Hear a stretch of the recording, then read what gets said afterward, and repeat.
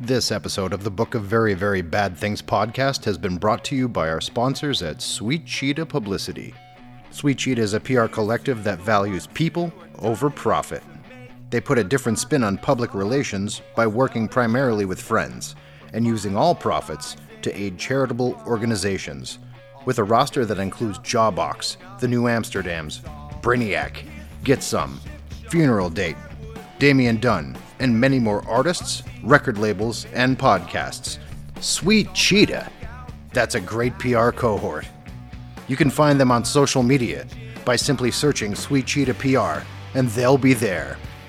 He's been Tim, I've been Peter, and Sweet Cheetah has been beautiful.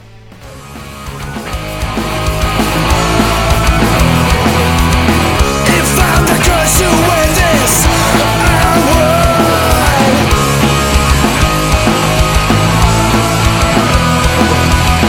If I could to win this, I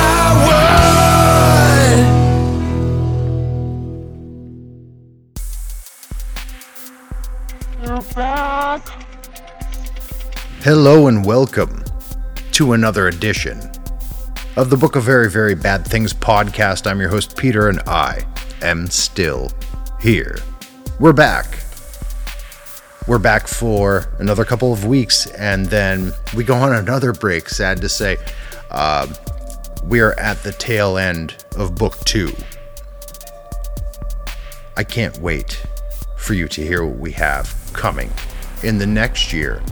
It has been 2 years, guys. We've been doing this a long time. And I'm so happy to have the likes of Dave Clifford to bring us to the end, or near end, of this round. Folks, Dave Clifford has been making music for a very long time. From the groups again, Jail Weddings, Marriages, Red Sparrows, Slaves, Tarot Bolero, Lion Fever, the VSS, and Pleasure Forever. The VSS is the first time Dave came into my consciousness. My old band played with them at a record store forever ago. The VSS split, and 3 of the 4 members formed the group Pleasure Forever, who got signed to Sub Pop Records, created some of the most eclectic, strange, and gothic without being goth music that ever came out on that label. They've been away for decades and are now back with the incredible EP Distal. The first half of the conversation solely lies in the sphere of music, and then Dave and I start to break down some walls, I guess, within the confines of the conversation, and get into the meat of what we're both really about. And that's where the magic happens, right around the 40-minute mark, maybe. I'm excited for you to hear this. I think Dave is the coolest guy, like one of the coolest I've ever met on this show. I really, really appreciate and enjoy this conversation. I don't want to beleaguer this point, but brilliant human being. If you dig what you're hearing, if you're a long-time listener, first-time listener, please like, rate, subscribe, review wherever you listen to podcasts. At the end of this coming October, we will bring you Book 3 of the podcast, the 3rd season. I keep threatening this, but we're really going to change the format dramatically for that 3rd season, that 3rd book. That doesn't mean we're going to stop doing what we do or giving it to you in the manner we do. It's just going to be a little bit more professional, a little bit more produced, a little less indie, I guess.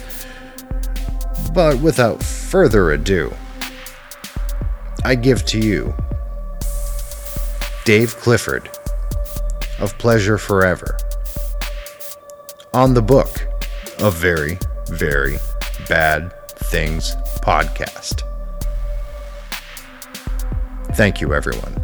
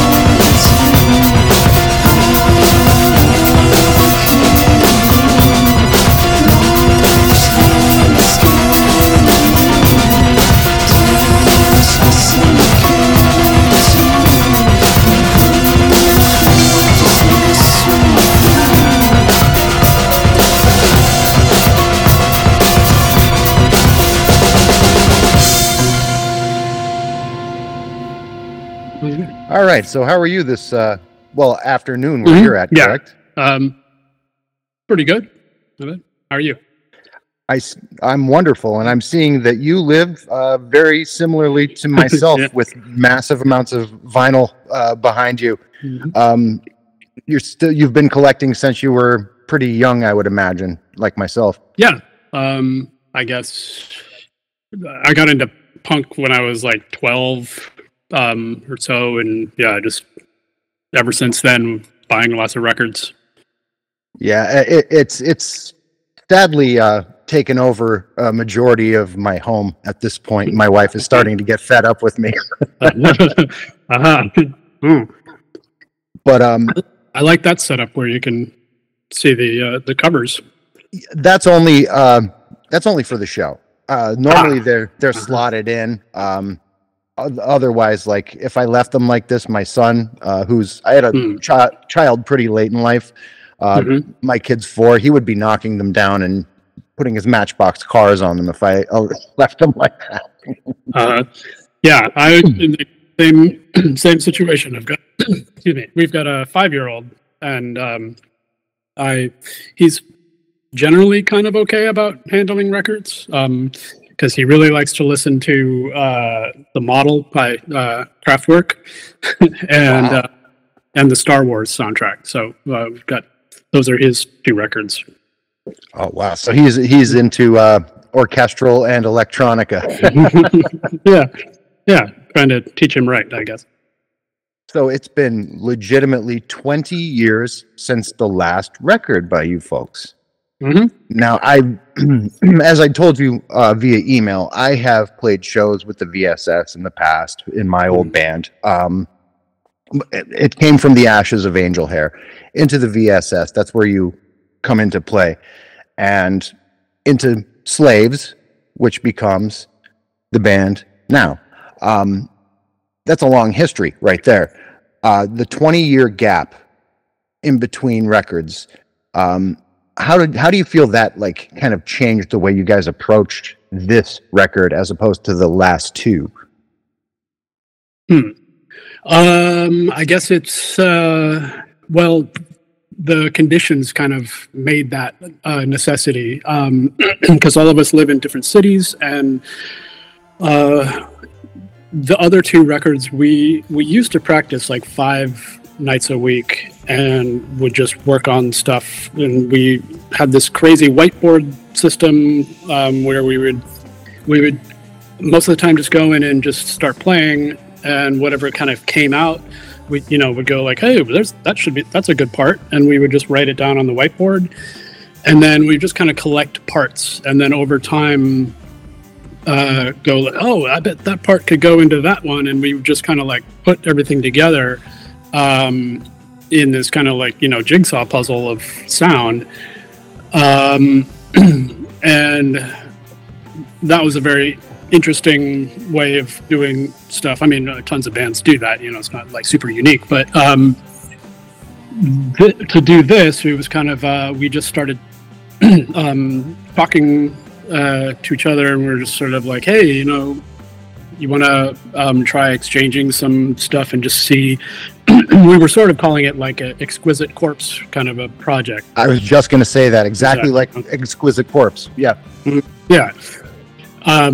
Like I would go and record, just do a drum part and send it to Andy, and then he would just like start putting some piano stuff to it, or he would send me a piano thing and I would just put some drums to it. So it's not exactly Exquisite Corpse because you knew what you were adding on to, but we would still get some stuff. And that process was kind of working pretty well. It was kind of interesting, but we made a lot of the stuff out of some limitations, but during the process we were comparing it to the Devil's Pleasures record that we made back in 1999, where we were all again living in different places, and we just planned like, let's take a week and we'll put together a record. So we all kind of had ideas, and we got together and we just practiced for hours and hours and wrote a bunch of stuff, and then we went in the studio and recorded it. And we don't feel like the results of that were particularly great. It was just kind of like, well, here's what we got, and we went with that. But yeah, just so for this thing, it was more like, well, we were not doing it to release it for anybody. It was just to kind of like just for fun, and share stuff back and forth and see what came out, and more just like an exercise. I suppose, I guess it's just sort of out of our familiarity with each other and our ability to just kind of like bounce off what others were doing. We just went with it and came up with the stuff. And then, after a while, we decided, okay, well, we have this stuff. Maybe why don't we just put it on Bandcamp and just like let it be out there? People can hear it if they want to hear it, and like not make a big deal about it, and just kind of like have it be, something. Yeah.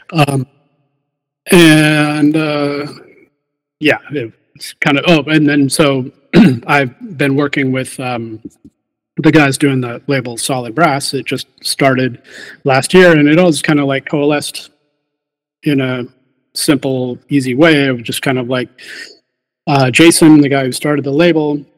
We had met way back when he lived in Cleveland, and and he was just asking, like, what Andy was up to, what Josh was doing, and I said, "Oh yeah, well, we recorded some stuff and everything," and so it kind of went from there. It's really interesting, though, with this record specifically. There's almost a sort of uncanny valley about it. It's very creepy. I mean, and you guys you could always sort of nail down a creepy sound, but there's something inherently almost like creeping over your left shoulder about this record. It's like, you know what I mean? It's almost indescribable. What I really dug about it, though, was how it's so tuneful. It's so melodic and mellifluous at points, but even at its most beautiful, at its most almost orgasmic, there's something inherently dark brewing just beneath the surface of it. Could you kind of speak to that? Yeah, I mean, honestly, it's I don't know what that is either. It's like when each of us makes music in other things, it doesn't really sound like that. I don't think. I think like the second Red Sparrows record kind of had some of that darkness to it. And I guess that was just, I don't know, some sort of a vibe there. But this, for the most part, I think like just there's the combination is sort of like the way the things that Andy plays, his melodies and instrumentation, I think kind of has this ominous sound to it. And I mean, I don't bring this up to say, like we're like so great or like in any caliber of musicianship or anything like this, but it reminds me of Led Zeppelin, not in like, hey, we're, four, really great musicians. It reminds me of like how Led Zeppelin was just a blues band, some studio musicians playing the blues, but it has this like scariness or some like there's a weird mood to it. And of course there's Jimmy Page was really into like Crowley and stuff like that, and or heavy into Crowley, and none of our it's not really intentional or any sort of a kind of thing. It's kind of what comes out, I guess, of the combination between us. But it, like, when I listen to it too, I'm just kind of like, why does this sound so like creepy or whatever? It's like, I mean, we're all old now. I'm a dad, and it's just sort of it's just something that I guess is the comment, I guess. Yeah, and there, even down to the title of the record, it has like it's referencing memory, right? Distal, as in distal memory. It kind of makes sense because, like, when you look at the large swath of time that you folks have been making music together, even with such a large break in between, a distal memory is a memory. The way you view your past, basically, like in a very painted in almost rose-colored light. But in fact, this is quite the opposite of that. It's got that inherent darkness to it that you can't really put your finger on, and it's not like, satanic or death metal or whatever. But it's the truly creepy music in the atmosphere is always. It's not on the nose, you know what I mean? And even lyrically, you guys aren't really going for that, but they're unintentionally, that combination just, it dredges something up almost psychically. It's kind of beautiful and unique. I'm surprised that, it took so long though, for you guys to finally reconnect. What was kind of like the catalyst for the last recorded Syllable of Time? I think there's something very, very, very creepy about that song specifically. Yeah. I mean, I guess probably the note structure of it is very awkward, I guess, and it's sort of well, I guess the origin of that song. Let's see, what was it was Andy had an idea of doing treated piano with he has a piano at home. That's how we did all the piano recordings, and he recorded it with forget what he put. He was wrapping, like, might have just been paper, like this sort of like an old technique that was done, and you wrap things on that really mutes the strings when you play it, and the hammer hits it, and it's that first the boop, boop, boop, boop, boop, boop, boop, boop, that part that comes in is a piano, but the strings are super muted, so they just have that strange plucky sound. He did that first, and I heard it, and that was actually, I guess, the first song that we did. Actually, that was like the very beginning of the whole project, and I heard it, and it was just like, oh yeah, put a slow, heavy drum beat on this. It would sound cool. And so we had that part, and kind of did that, and then he was just like, oh, I came up with an idea with an acoustic guitar playing that melody that then would lead into it, and the song just kind of developed from there. And so he and I started working on stuff first, and then after we started going like, well, this is kind of working, and we've got some good ideas here. I mean, why don't we ask Josh if he wants to contribute to it also? And because it's like, then we could put it out and call it Pleasure Forever, and that'd be kind of fun. And the whole kind of the reason for it was, after a few people that we had known were dying, like there was all kinds of stuff going on, and I just kept thinking of just like, I wonder how everybody's doing, because we haven't talked in a really long time. I would see Josh every couple of years, or see him sometimes, and I mean, we all have kind of stayed in touch, but we weren't like connected with each other or anything. So we asked him, and he said yeah. So he got involved too, and then he added parts, and then we just sort of like started to piece it all together and edit it.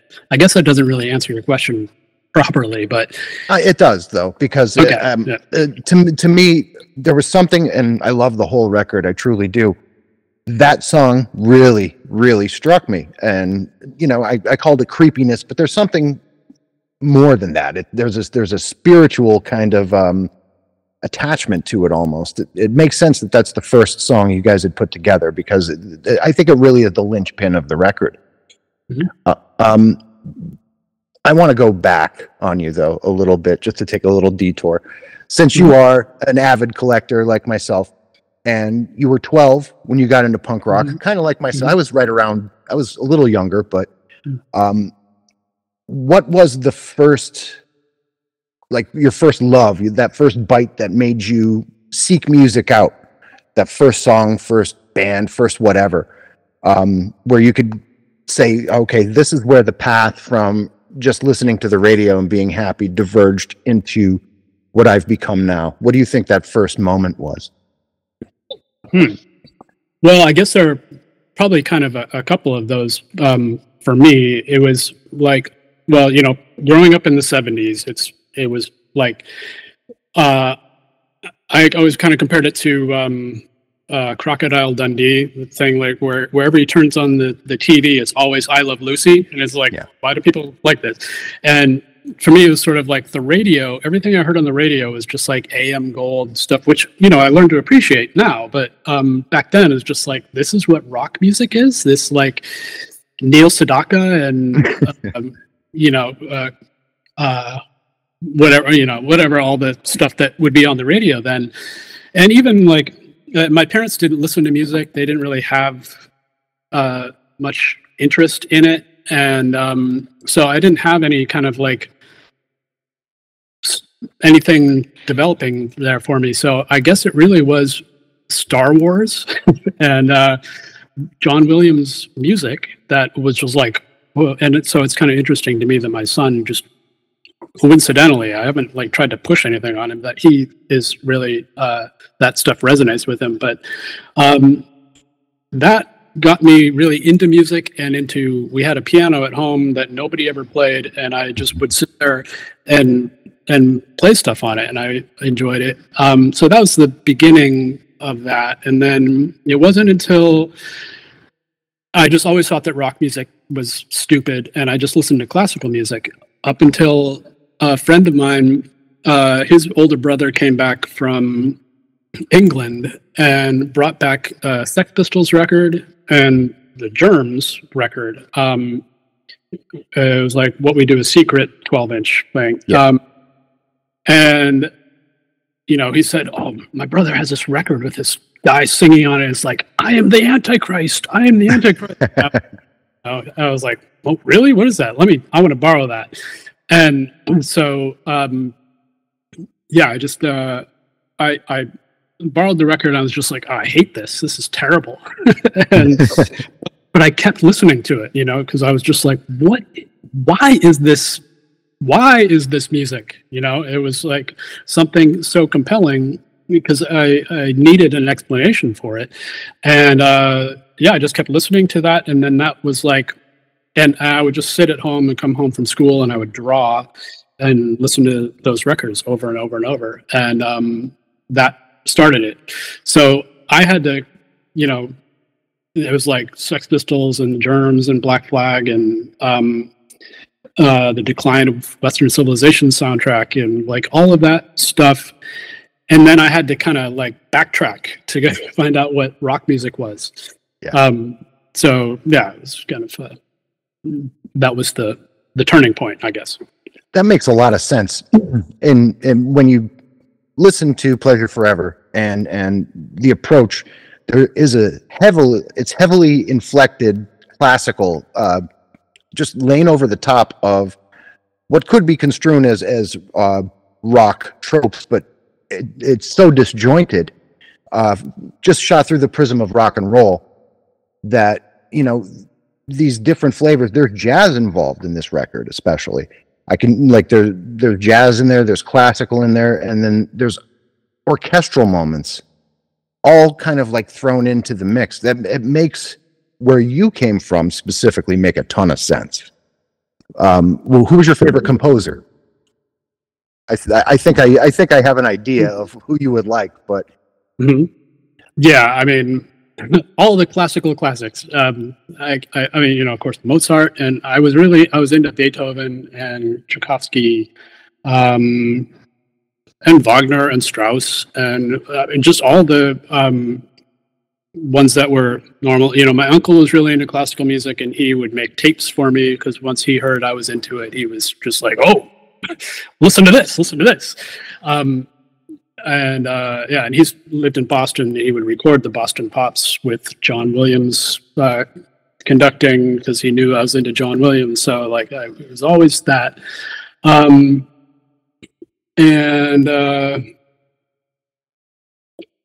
Yeah, mostly those. Not anything like too, but I did like bombastic, big classical music.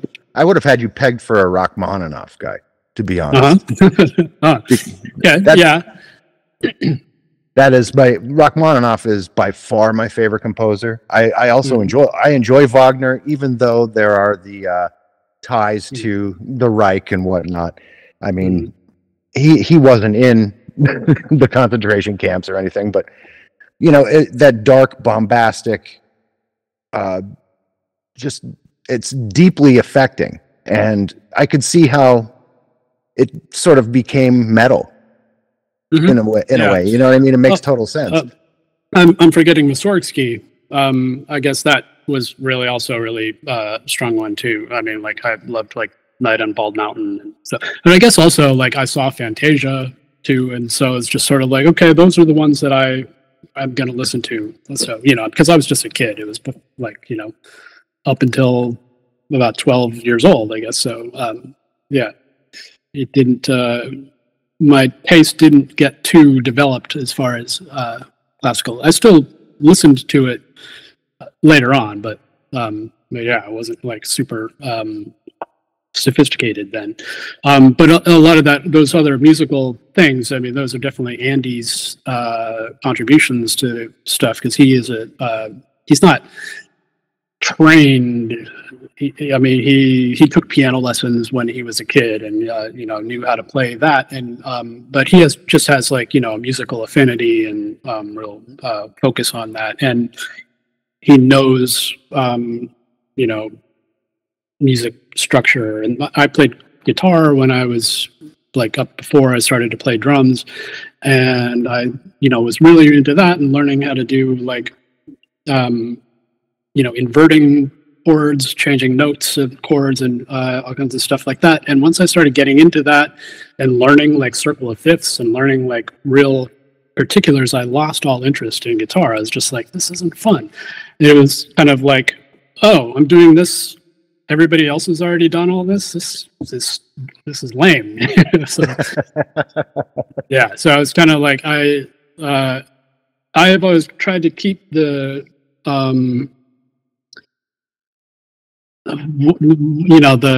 the real knowledge of music at a distance, which I think is kind of contradictory to the way that I like to learn, and I like to know things, but for some reason it's sort of like it takes the emotional joy out of it for me to know how to play properly. Well, because it becomes too academic then. And that's in my opinion kind of what made punk rock truly great was the fact that it wasn't academic, and it was a callback to the origins of rock and roll. And most importantly, it was people creating something with a disadvantage. You know what I'm saying? That they're limited. And when you're forced to create within limitations, that's when great things really happen, because you become inventive, and there's no such thing as playing it wrong. Look at The Edge from U2, for example. He is not a conventionally good guitar player. I would argue that a lot of what he plays is, I can't believe it counts as music, but I love it. Mm-hmm. But like up to a certain point, up until like, The Unforgettable Fire and Rattle and Hum and all of that, like, it started to go off the rails for me. But before that, like Joshua Tree was kind of pinnacle. You know what I mean? And what he's playing, it's not blues chords. It's not anything identifiable. And I think that's what makes it beautiful. Because creating within limitations. Mm-hmm. Yeah, it's interesting you say that, because I have talked exactly about him specifically and that whole kind of thing, because like if you see that documentary, It Might Get Loud. I don't know if you ever watch that with Jack.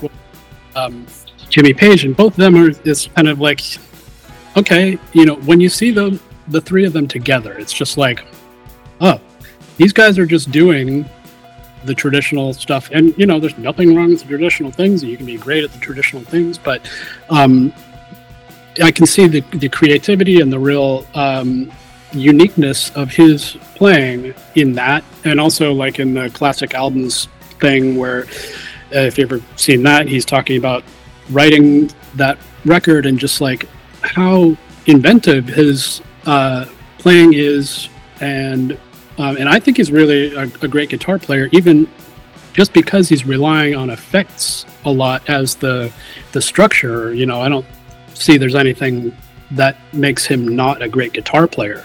But no, doing it. No, yeah. but I'm just speaking strictly from a traditionalist viewpoint. Yeah. He's not. Right. He's not Steve Vai, but I don't particularly want to listen to Steve Vai either. To me, there's no soul there. I would rather listen to The Edge. I would rather listen to Stevie Ray Vaughan. You know what I mean? So, yeah, sure. Coming from a place that's more purely spiritual, emotional, tactile, it's something I can identify with, because I could quite conceivably do something similar myself.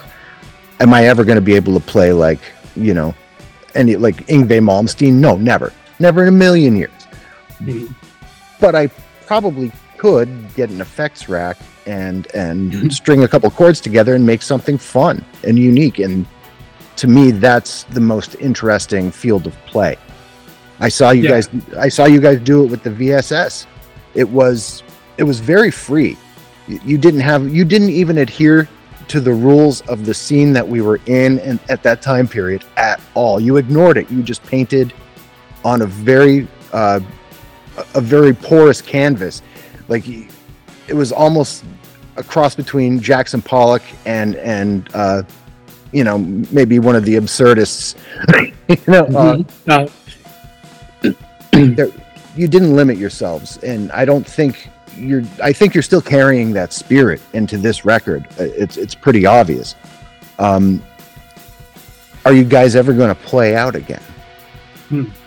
Well, I'll answer that in a second, but I do want to say, like, also in mentioning the edge, I really feel like even from the beginning, like when I first met Josh, and his playing in Angel Hair was like the edge, reminded me of that. Whereas kind of like Josh is really, he's a great painter of sound, and he can take effects and he can utilize effects in a really creative way.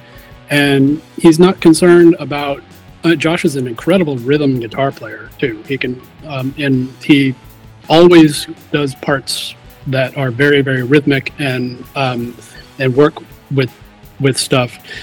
And he's just, I mean, I think he is a genius person, like no doubt about it. I mean, he went to, you know, like one of those genius schools instead of high school, and he graduated college before he was like 18 or 19 or something, you know, like, so when I met him, he was in graduate school when he was in Angel Hair, and he was 20 or 21, something like that.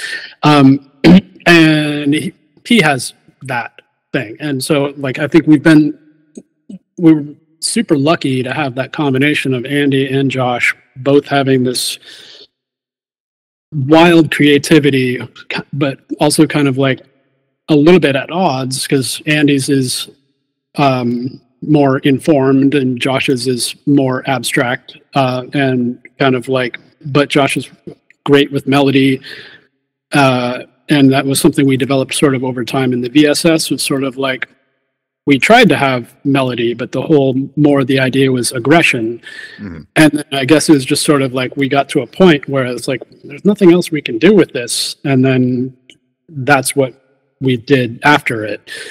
I think the first record was kind of, I was really leaning on an idea of, I got, for whatever reason, I just got super into pop music, like older pop music, and just like, you know, the structures of it, how it's all working. And I guess it was because I was working on a record label and we were putting out all this stuff. And then also, I guess it was at that time when people were all downloading music, you know, it's like when Napster was really taking off and you could just discover whatever. And so I, for whatever reasons, I got really obsessed a lot of older 60s pop music and stuff like that. So I was really like, you know, forcing that issue a bit with everybody to try to make our songs very with pop structures, but having like the kind of weirdness. And then after that, kind of like, you know, let go of that thing. So yeah, I mean, this stuff is kind of like a little bit more back to our earlier beginning points of, you know, everyone just kind of like creating things as their natural way.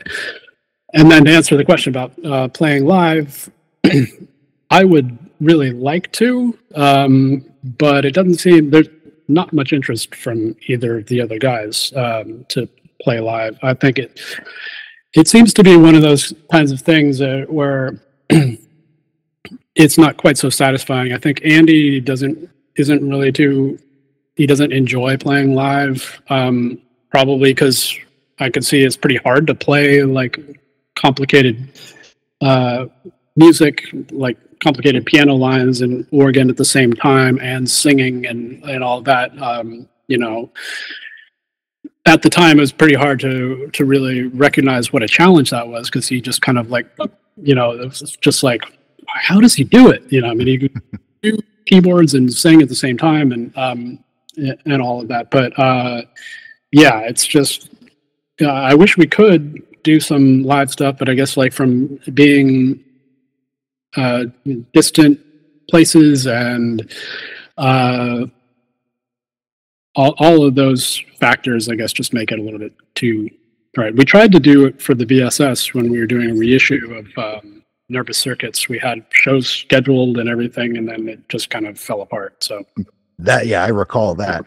That was that when Hydra had reissued it, or when Sargent House got it? Sargent House, I'm pretty sure. Yeah, because I don't actually remember. Yeah, because Hydra had reissued it. Boy, like I want to say 10 years ago, and then when Sargent House, maybe more, yeah. And when Sargent House got a hold of it, they packaged both of the records together in one set and put it on. I have all of these, but I become very encyclopedic with pressings and stuff. It's ridiculous. I have problems. I'm the same. It's okay. We're in the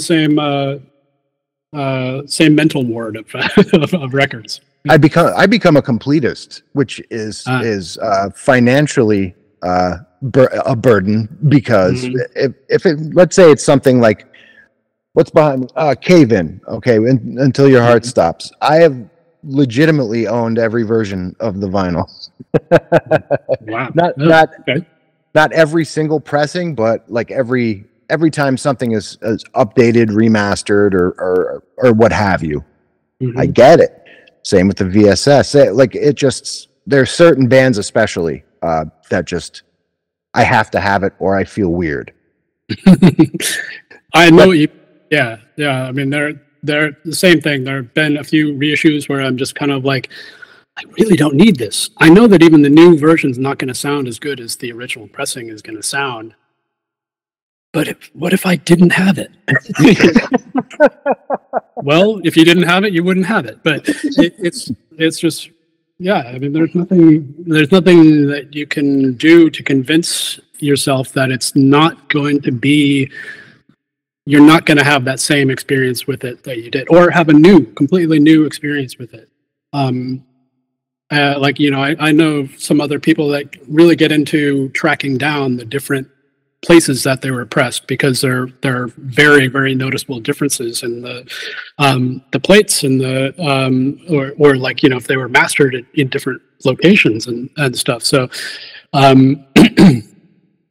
it makes sense, you know. It's and it does become a little scary for me, especially because I'm the one paying for it all. But, yeah. What are the chances of you guys like doing this again, or is that even something you've discussed, or it's just you're taking it as it comes? Well, yeah, I mean, the original idea was that we would do 2 EPs, because we wrote, we had kind of enough stuff, and we wanted to try to just do it quickly and get it finished and out. So we picked out, I guess, 4 or 5 songs that we thought, like, okay, these are finished enough. Let's just put those out, and then we'll finish up the other ones, and then we'll put out another EP, and we'll have, you know, there'll be this one and that one. And that was kind of how Distal came up. Was I was just thinking of, I mean, I love your take on it. I think that is really good. I was thinking just a little more simplistically about distal parts of the body, like the furthest from the heart, and so where we could do like it could be a comparison of the musical corpus, I guess, and but then it kind of ended up is it was taking so long to get stuff done, and all kinds of the whole process like ended up being almost a year, and we're just like, okay, let's just put out these 7 songs and we'll call it a day. We'll do, like, this other stuff is just, it's not working. And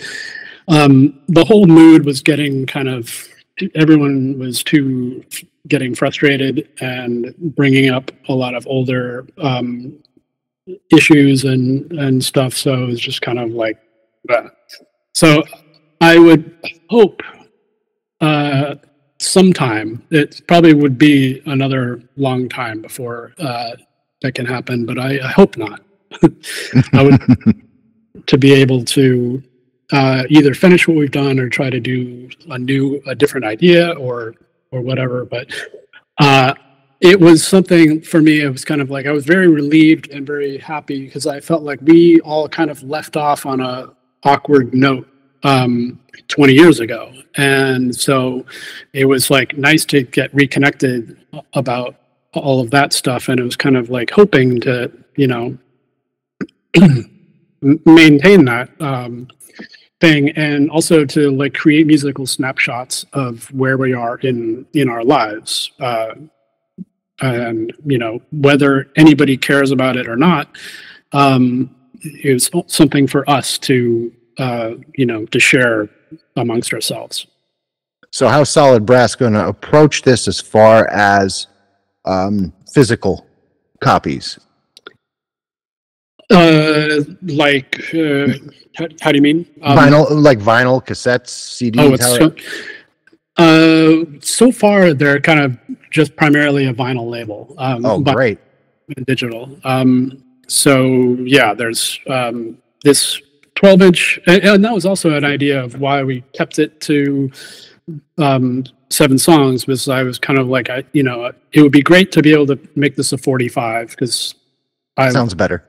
Yeah, 45, 12-inch 45s. And I think the record sounds, it sounds really good on the vinyl.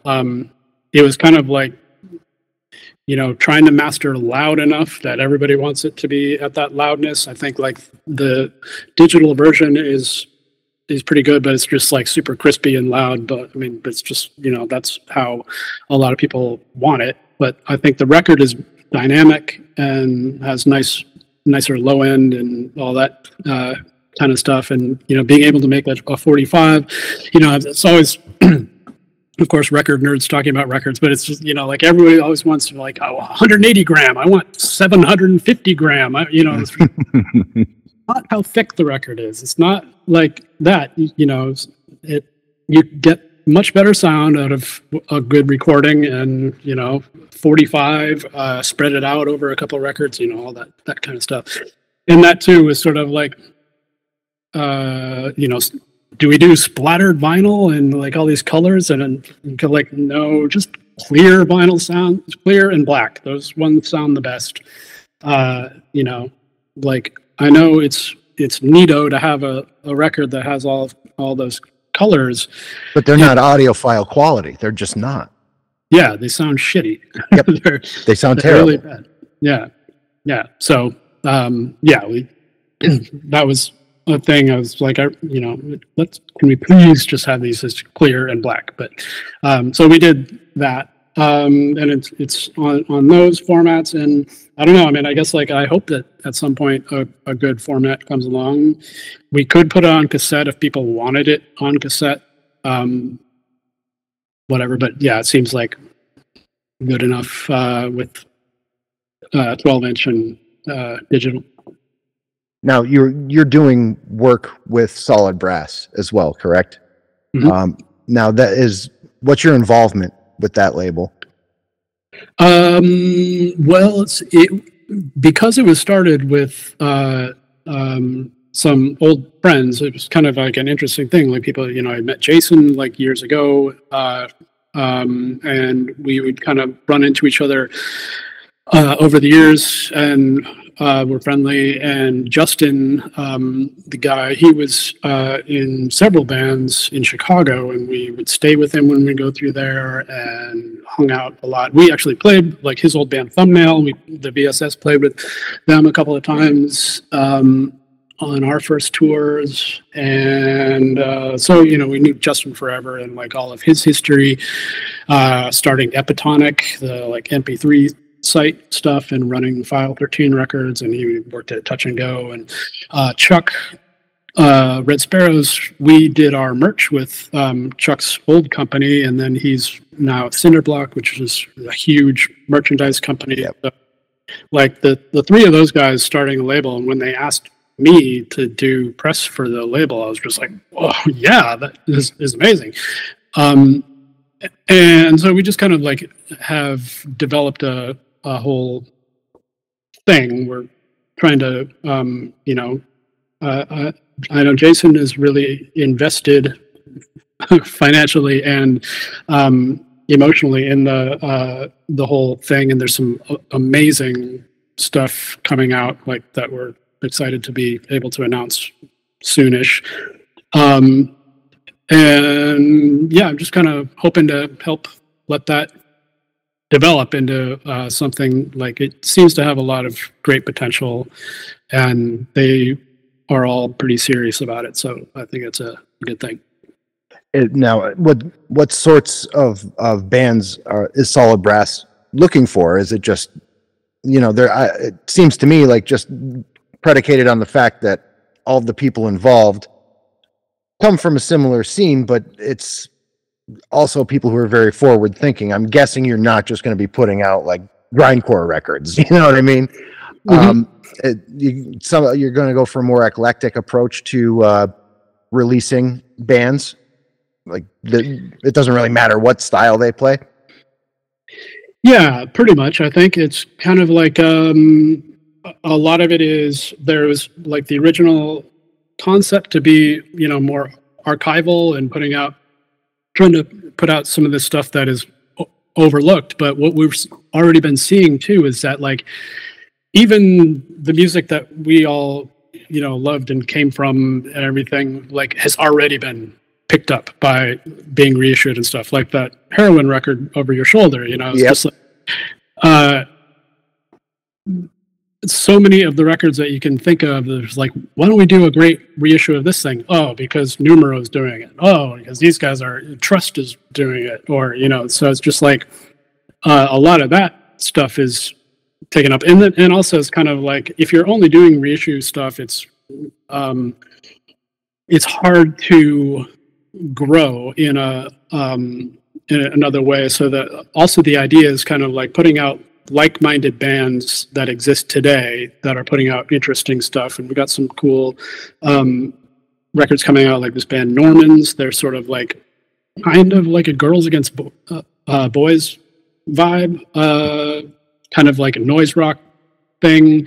They're really good, and Product band from Minneapolis are so awesome. They're just like the early days of like the real like New York City kind of punk. They sound like Television, and yeah, they're really cool. And also like a little bit like early Pavement stuff. It's very intellectual, but great catchy music. Like they're really great. And other active older bands like sorry, something I can't announce yet. So yeah. There are a few other things like Pines of Rome, like they got back together again and stuff. So yeah, it's not just trying to be older stuff, but also newer things that have that feeling, I suppose. That's pretty I think that's sorely lacking, because as you'd said, like within the confines of what's considered independent music, everything that was classic or quasi-classic, it's already being archived and reissued, repressed. To take the stance of looking for something that maybe could have existed 25, 30, 35 years ago, or give you that same feeling, and shine a light on that. I think that's very important, because most labels are codified.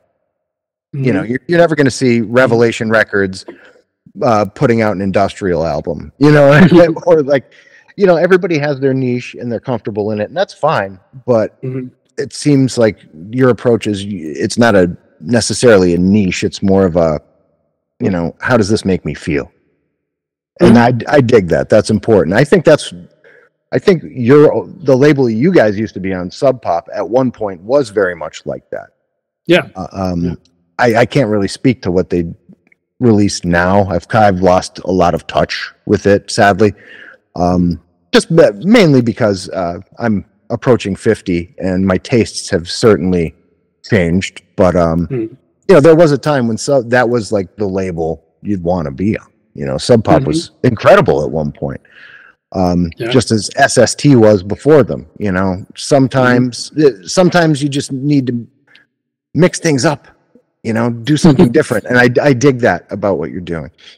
So I only have one pre-written question that I ask every person that comes on the podcast. Just one. Everything else is off the cuff, if you haven't noticed. But what I ask everyone is this. What is it that terrifies you on an existential level? I ask this because that's basically what makes us human, what we're terrified of. So I would posit that to you. Well, I guess things change, of course. I guess the most terrifying thing to me now, being a parent, is that anything could happen to my son or just to my family. You know, it becomes your all-encompassing view. It's like, doesn't matter what happens to me, nothing can happen to this person. I guess that's probably the most terrifying thing. But I mean, there are tons of things that are also terrifying. I suppose it's maybe a succinct answer. I don't know. See, like growing up, I was sadly an overthinker from Jump Street, and I used to watch Nova on PBS when I was a kid. Love Nova. I was about approximately my son's age, 4, maybe 5, and it was one of the episodes about you know, being cartographers of the known universe and mapping the stars, and they talked about there's a point basically where there has to be a nothing, there has to be a void, just blackness, no stars, no anything. That notion infected me and terrified me, and for some reason, the idea, outside of, like, you know, obviously my wife, my children, I mean, that's very terrifying, the idea of anything happening to them, but the kernel of my spirit at that age until now has just an innate fear of oblivion for some reason. Okay, yeah, that definitely makes sense. I mean, that's something that for all people is sort of the idea of science, you know, the basis of it. The same kind of thing, I suppose, that maybe for me, because I have always thought so much about those things. My dad was a physicist, and so we would talk about science or things that are like in, you know, simplified terms, because, you know, he was always with that kind of thing. But I guess it was like I always arrived, like when people would talk about the Big Bang and things like that, I just like the concept of like a finite ball seemed absurd to me. I always thought of like Leibniz. When I read Leibniz and about the monadology, I was kind of like, well, why couldn't the universe just be a whole bunch of these cells, like cell universes that are all like attached to each other, and like it goes on forever? And it's more scary to me to think that everything just goes on forever and ever. Everything is like bigger and bigger and bigger, and you know, when we can go in on a microscopic level, of course thus far we have seen everything gets down to like, you know, particle levels, but and then it's like that's the end. Maybe we're gonna that there are, that it goes even smaller and smaller and smaller, and then it could just go bigger and bigger and bigger and bigger, and it's kind of like it's a hard thing to wrestle with, either nothingness or everythingness. It's like both of them are just like they're so massive that it's like hard to focus on. But I kind of have always found it to be like I think it's inspiring. The same thing I think about kind of often about dying, and that, as I've tried to explain to my son, maybe I'm doing it wrong, but it's like that, like we are like a recorder, or like, like here's my phone. I have my phone and I can go around and I can make a video and I can like store up a bunch of data. And then once it's broken, it's just this thing that doesn't have any more stuff on it. The stuff just goes away. And that is scary to me. The idea of like, I am collecting experiences and I am creating things and stuff, and like, in 50 to 100 years, people probably won't know David Bowie. I mean, I guess people know Mozart and Beethoven and things like that. I mean, but I don't think that David Bowie has had like the huge fundamental or the benefit of smaller culture or history, like, to be evaluated on those levels. But yeah, so, I mean, I just like that idea, like it's probably the same thing, but like just the oblivion of you no longer existing, Right. is a scary thing. But I mean, that's who we are. The way I look at it, though, and I know I'm probably wrong, but what comforts me in that arena is first law of thermodynamics, being energy cannot be created nor destroyed, only redistributed. So we are comprised of energy. With electricity does make us function. Where does that electricity eventually go? It goes to ground. Energy is attracted to more energy. Therefore, maybe there's no consciousness to this energy, but there is a part of all of us that is going to collect in the earth and be redistributed somewhere else via volcanic activity, whatever. So the circle will continue for us. We just may not be cognizant of it, which, hey, if that's the way it ends, that's the way it ends. But there's a part of us that's always going to be, and it will be in that. Mm-hmm. Right. Yeah, that is very true. I mean, we are all made up of the stuff that has, or as far as we know, has always existed or began at some beginning point. And it may have come from some other thing around, but I mean, I love this idea of living at the birth of a new scientific paradigm, that we're watching like something changing in real time with the James Webb Telescope, like making all these new discoveries and proving things to be wrong. And that's a very inspiring. It was a real fixation of mine at the beginning of the VSS, this the rite of spring, the whole development of stuff of art and culture of the 20th century, also tied in with scientific revolutions, the way that they work. I don't know if you're familiar with Thomas Kuhn, the author of that. Like, I never would have thought that would live through a massive upheaval of the way that we understand existence, and it's really exciting to be able to see what's happening. Of course, it's probably going to take forever for us, not forever, but it's probably going to take a while before we to new understandings. But it's very, that's something I think is super incredible to live through. Yeah, I mean, we just found out like legitimately in the past few years, that gravity it functions in waves. Mhm. And I forget the gentleman's name. He's a UFO. He apparently worked at Area 51. His name escapes me, but he said that 25 years ago that gravity moves in waves, and everyone laughed at him. And now we know that it actually does.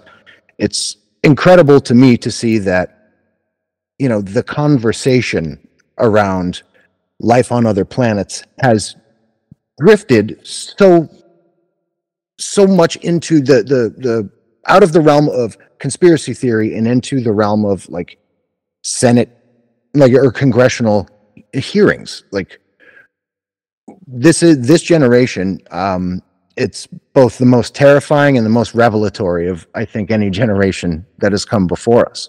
Mm-hmm. Yeah. I mean, definitely might say that. But I do think that some of that stuff just comes from a societal necessity for a religion, where most of the other religious structures have kind of fallen apart. That, you know, the UFO thing, like even in the 90s and stuff, I was kind of like, there's just a real extreme Christianity undertone to it. And I always thought that kind of bothered me. But I think that there are all kinds of really, you know, legitimate, cool discoveries being made. You know, I'm much more of a Carl Sagan skeptic, and you know, I think, like, you know, extreme claims require extreme evidence or whatever, something like that. You know, I think that is pretty important. Oh, absolutely. Yeah. You don't buy the whole cow, you know, and you have to, you know, look under the hood before you buy the car. Mm-hmm. But I think my point with that is just the fact that these things are being discussed in more rational terms. Right. Yeah. It shows me that the generation coming up, my daughter is in her 20s, like her generation specifically. Mm-hmm. They're delivering on the promise of what we were trying to accomplish back in the 80s and 90s with the idea of like PC culture, and not so much as like something that's didactic, but more to make it more culturally acceptable to be homosexual, trans, this, that. That's something that I think we were striving for in the 80s and 90s in the microcosm of punk rock. Whereas now it's the discussion. It is what people in that age group are pushing for. I think that generation is going to spawn better leaders than our generation certainly has. Yeah. I feel like it's kind of a thing, like Generation X was kind of like the people who, for us, it was like, let's tear off the cover and we'll show everybody what is wrong with stuff. And it was like, that was our thing. And that's the thing that other people don't get, you know, like how people get canceled or whatever for just saying something sarcastically or whatever, is because, like, that was our whole thing, was just kind of like, yeah, but did you know that, you know, like, I guess, you know, people used to think that Steve Albini's lyrics were him talking about all of these things that he did. I just couldn't understand that. People didn't understand that it's just like, he is doing a character of like this, you know, showing what is wrong with humanity, like showing off the darkest aspects of humanity. And like Sarah Silverman and stuff, like she, you know, always had these like very racist jokes and like all this kind of stuff, that not to be racist, but to like point out like how inherently racist we are, how bad we are. But so, you know, anyway, Generation X, like think that was our thing. It's just kind of like, look, you know, yeah, but not doing anything about it. And I think like that's the great thing of like younger people now are going to like, okay, well, great, you guys talked about, look at what is fucked up about stuff. We're busy trying to like fix it. And yeah, I mean, I think it's great to see a lot of things like proactively happening and people expanding their awareness of people.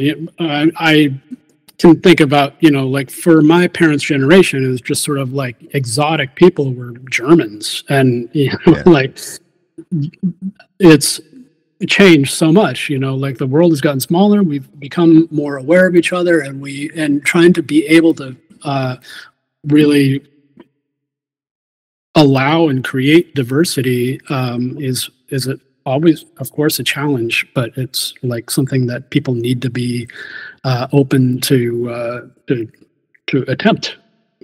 But you could see where I think it really starts with the baby boomers and the hippie movement, the Vietnam War, and civil rights. They informed us as their children, Gen Xers. We took it a step further with really, like, as you said, ripping the cover off and showing everyone what's wrong with things. So the millennials and whatever these generations are called thereafter, we parented them, therefore they're going to take what we'd imparted to its logical conclusion. So we were on the right track. Our parents were on the right track. It's just, sadly, like changing the zeitgeist and culture of a nation takes centuries. Yeah. Yes, it's slow process, but I mean, we're intellectually evolving as we are, physically evolving. So it's, I hope that we don't run out of time in the destruction that we've created also. And, but I do believe that sort of like the resilience of people can be pretty impressive, and we can come up with things. I'm optimistic and hopeful that the future is going to be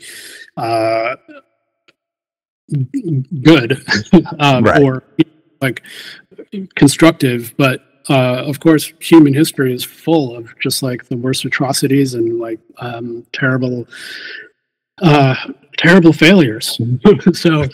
Yeah, we're also kind of at a precipice where it is like, we're making huge discoveries, but we're also going to have to make some very huge sacrifices to be able to move forward too.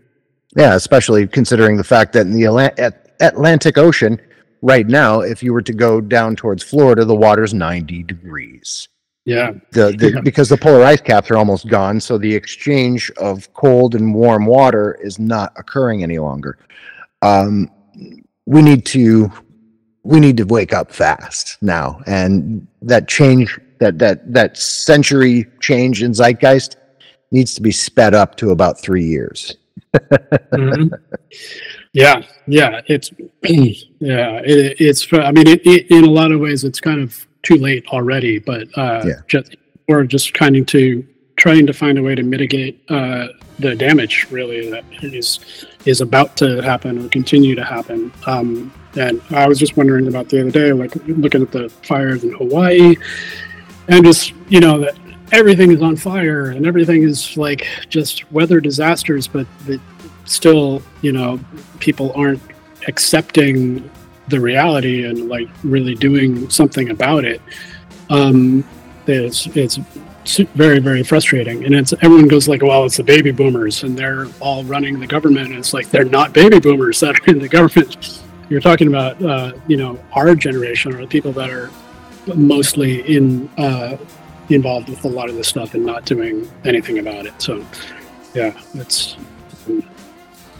Well, on the positive side of things, what you've created with this record, I think, is an adequate soundtrack to what's occurring currently, because I mean it's not all doom and gloom, but as I stated at the beginning of this conversation, there is that something creeping, just over your shoulder, like it's about to happen, it's going to happen, and that's what makes it apropos of the time.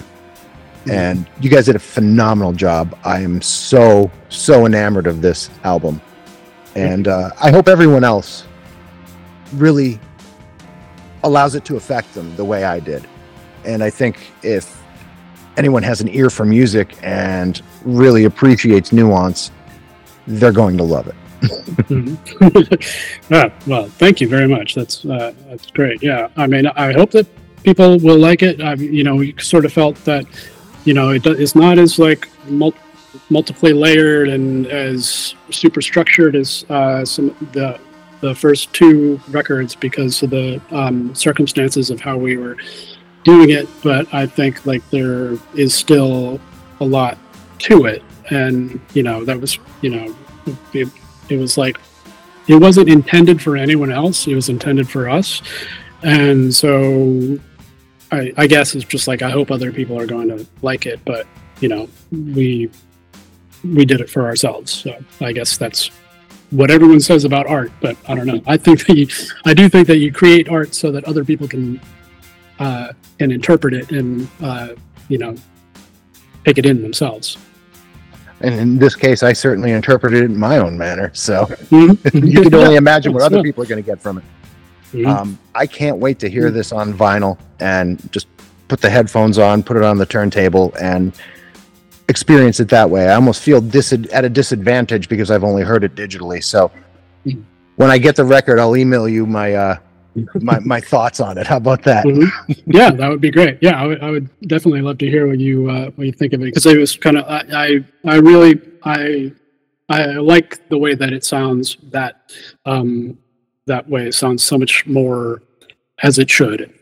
It sounds like the first few records where there's so much more bass information there, where like of course you can have way more in a digital file, but it's just kind of like it's just everything, which is how you have to make music these days for it to sound interesting, is that it has to be overdriven like that. So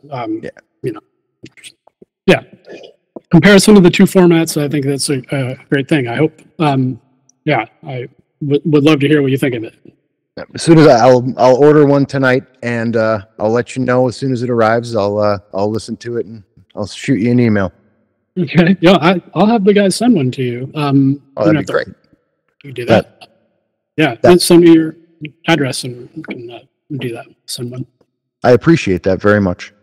Sure, no problem. All right. I will let you get back to your afternoon, and I hope to talk to you again. This has been great. Yeah, thanks. Yeah, I had a lot of fun. It's nice to meet you, and thanks again for taking time and doing it. And I appreciate it. As I appreciate it as well. Good to see you, Dave. Yeah, you too. Okay. Take care. Yeah. Bye. There it is, folks. My discussion with Dave Clifford. As I said in the beginning, I really think that this conversation had two parts. The first part being music and the getting to know you thing, and then we very spontaneously shifted gears and got very personal, intensely so. As I said in the beginning, Dave's entire discography means a lot to me. I'm a long-time fan of what he's done and continues to do, and I hope that they continue to create even more music together as Pleasure Forever. He's been Dave of Pleasure Forever. I've been Peter. You've been beautiful, and this has been The Book of Very, Very Bad Things podcast. Take care of one another, and I will see you again soon.